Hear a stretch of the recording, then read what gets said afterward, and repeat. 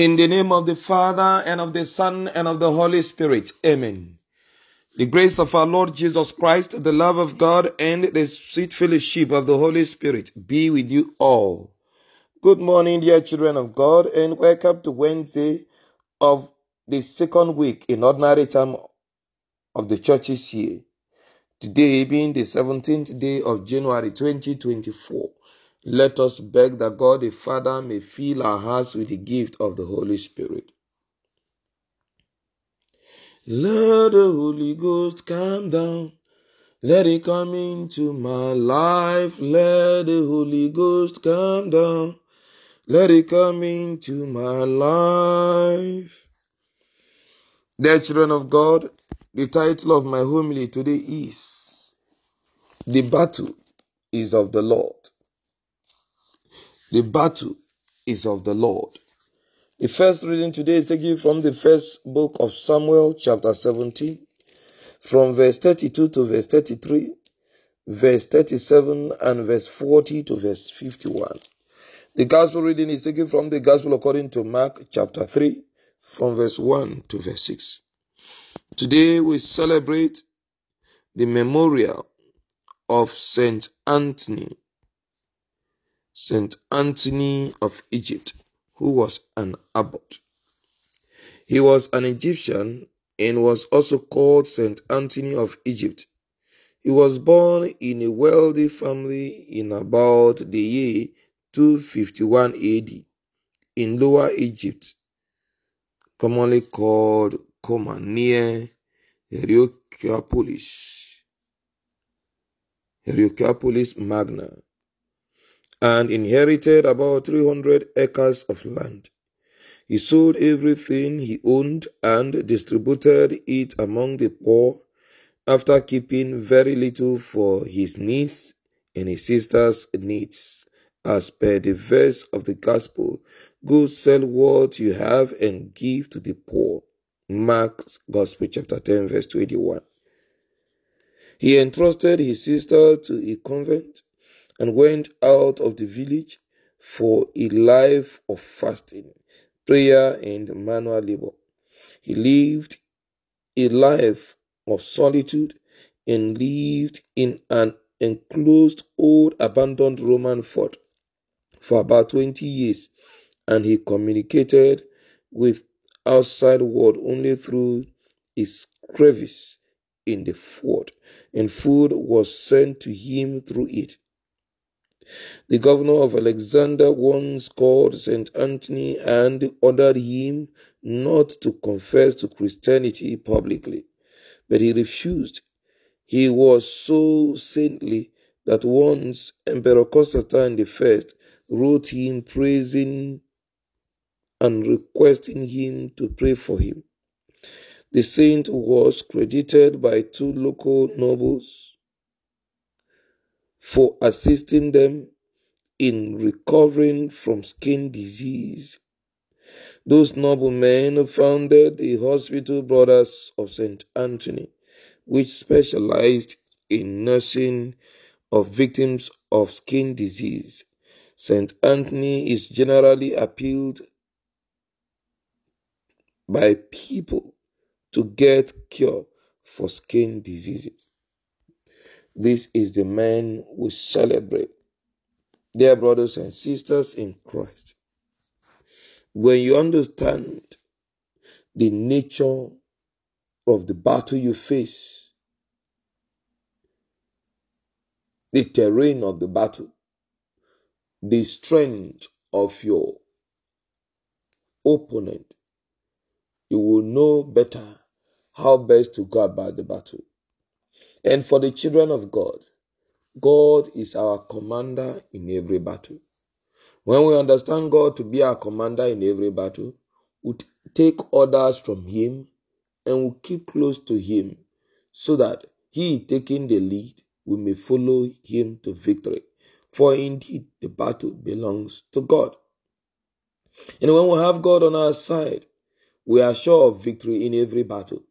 This is what David understood and took advantage of when the Israelites were faced with one of their greatest enemies, the Philistines, with Goliath being the commander who has done a whole lot of exploits, destroyed many nations, and brought down many civilizations. David volunteered, even though he wasn't by training a warrior, to stand and confront Goliath, because he recognizes that God is the one who fights the battle, and with God on their side, victory is certain. And so he spoke with authority, with conviction, and with power to Goliath and the military of Philistine. He says, "You have come against me with different weapons of warfare, with a sword, with a spear, and with other different weapons. But I have come against you. I have come against you in the name of the God of Israel, whom you have defied." Every confrontation against a child of God is a form of defilement of the name and the power of God over that person, especially when that person sincerely lives his life or her life, making every effort to be truly a child of God. And because God's power, God's name was involved, a little stone could not bring down Goliath. And even when David had no weapon except the sling, the sword of Goliath became a weapon that was used by David to cut off the head of David. Dear child of God, no matter the battle you are facing today, go with the Lord and in the name of God, and He will give you victory over your foes and your enemies. This is exactly what played out also in the gospel today. When Jesus entered the synagogue, he saw a man with a withered hand, and conscious of the resistance of the people to do work in good works on the Sabbath, he put this question to them: Is it lawful on the Sabbath to do good or to do harm, to save life or to kill? Dear brothers and sisters in Christ, Jesus goes on, like David, to do good by the authority of God. And because it is the authority of God, and God is the one who has given the Sabbath law, he was not in essence violating the Sabbath law. For he is carrying out the will of God. And because indeed victory belongs to God, God granted him victory by healing the man with the withered hand and silencing those who will oppose him for doing good on his Sabbath. The life of that young man was changed forever. Beloved children of God, the victory of God is all round. No aspect of our life is left out when God wins victory in our case over our enemies. But we must understand the tactics. We must understand the weaponry that God has put in our disposal and use them well.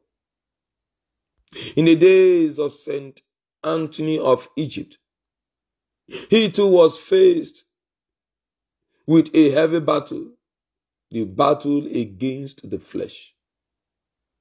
The gods of the world were at war with him and with the believers of his generation. And being close to God, he understood the strategic plan of God for winning that war. That is withdrawal from the world, rejection of the things of the world, and holding on to God and His will. This is what led him to withdrawing from the world and adopting the life of the hermit. In fact, he is believed to be one of the very first fathers of the life of solitude, the life of the hermit, and subsequently the religious life.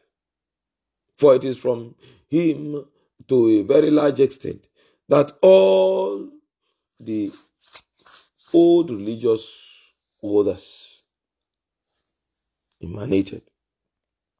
Dear brothers and sisters in Christ, he used the weapon of prayer,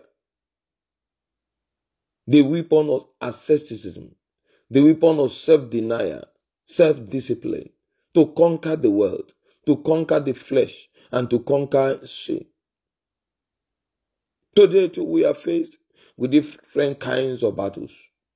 Firstly, we must recognize that it is only in the name of God and by the power of God that we can gain victory. Secondly, we must face the world from the side of God. We cannot be one with the world and fight the world to win the world. Let us imitate St.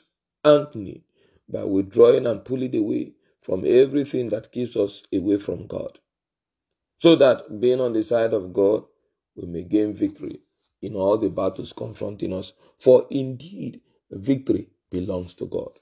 I pray for you today that God will give you the grace to gain victory and to stand over and above all the forces of the kingdom of darkness, all the challenges of life confronting you, as a people, as a generation, that God also will give us the wisdom to be close to Him in order to conquer the evils facing us today, especially the family life, the church, the celibate state, the vocation to the priesthood and the religious life, in all other aspects of the church's life today, through Christ our Lord. Amen. The Lord be with you. May Almighty God bless you, the Father and the Son and the Holy Spirit. Amen. Be assured of my prayers and my blessings always.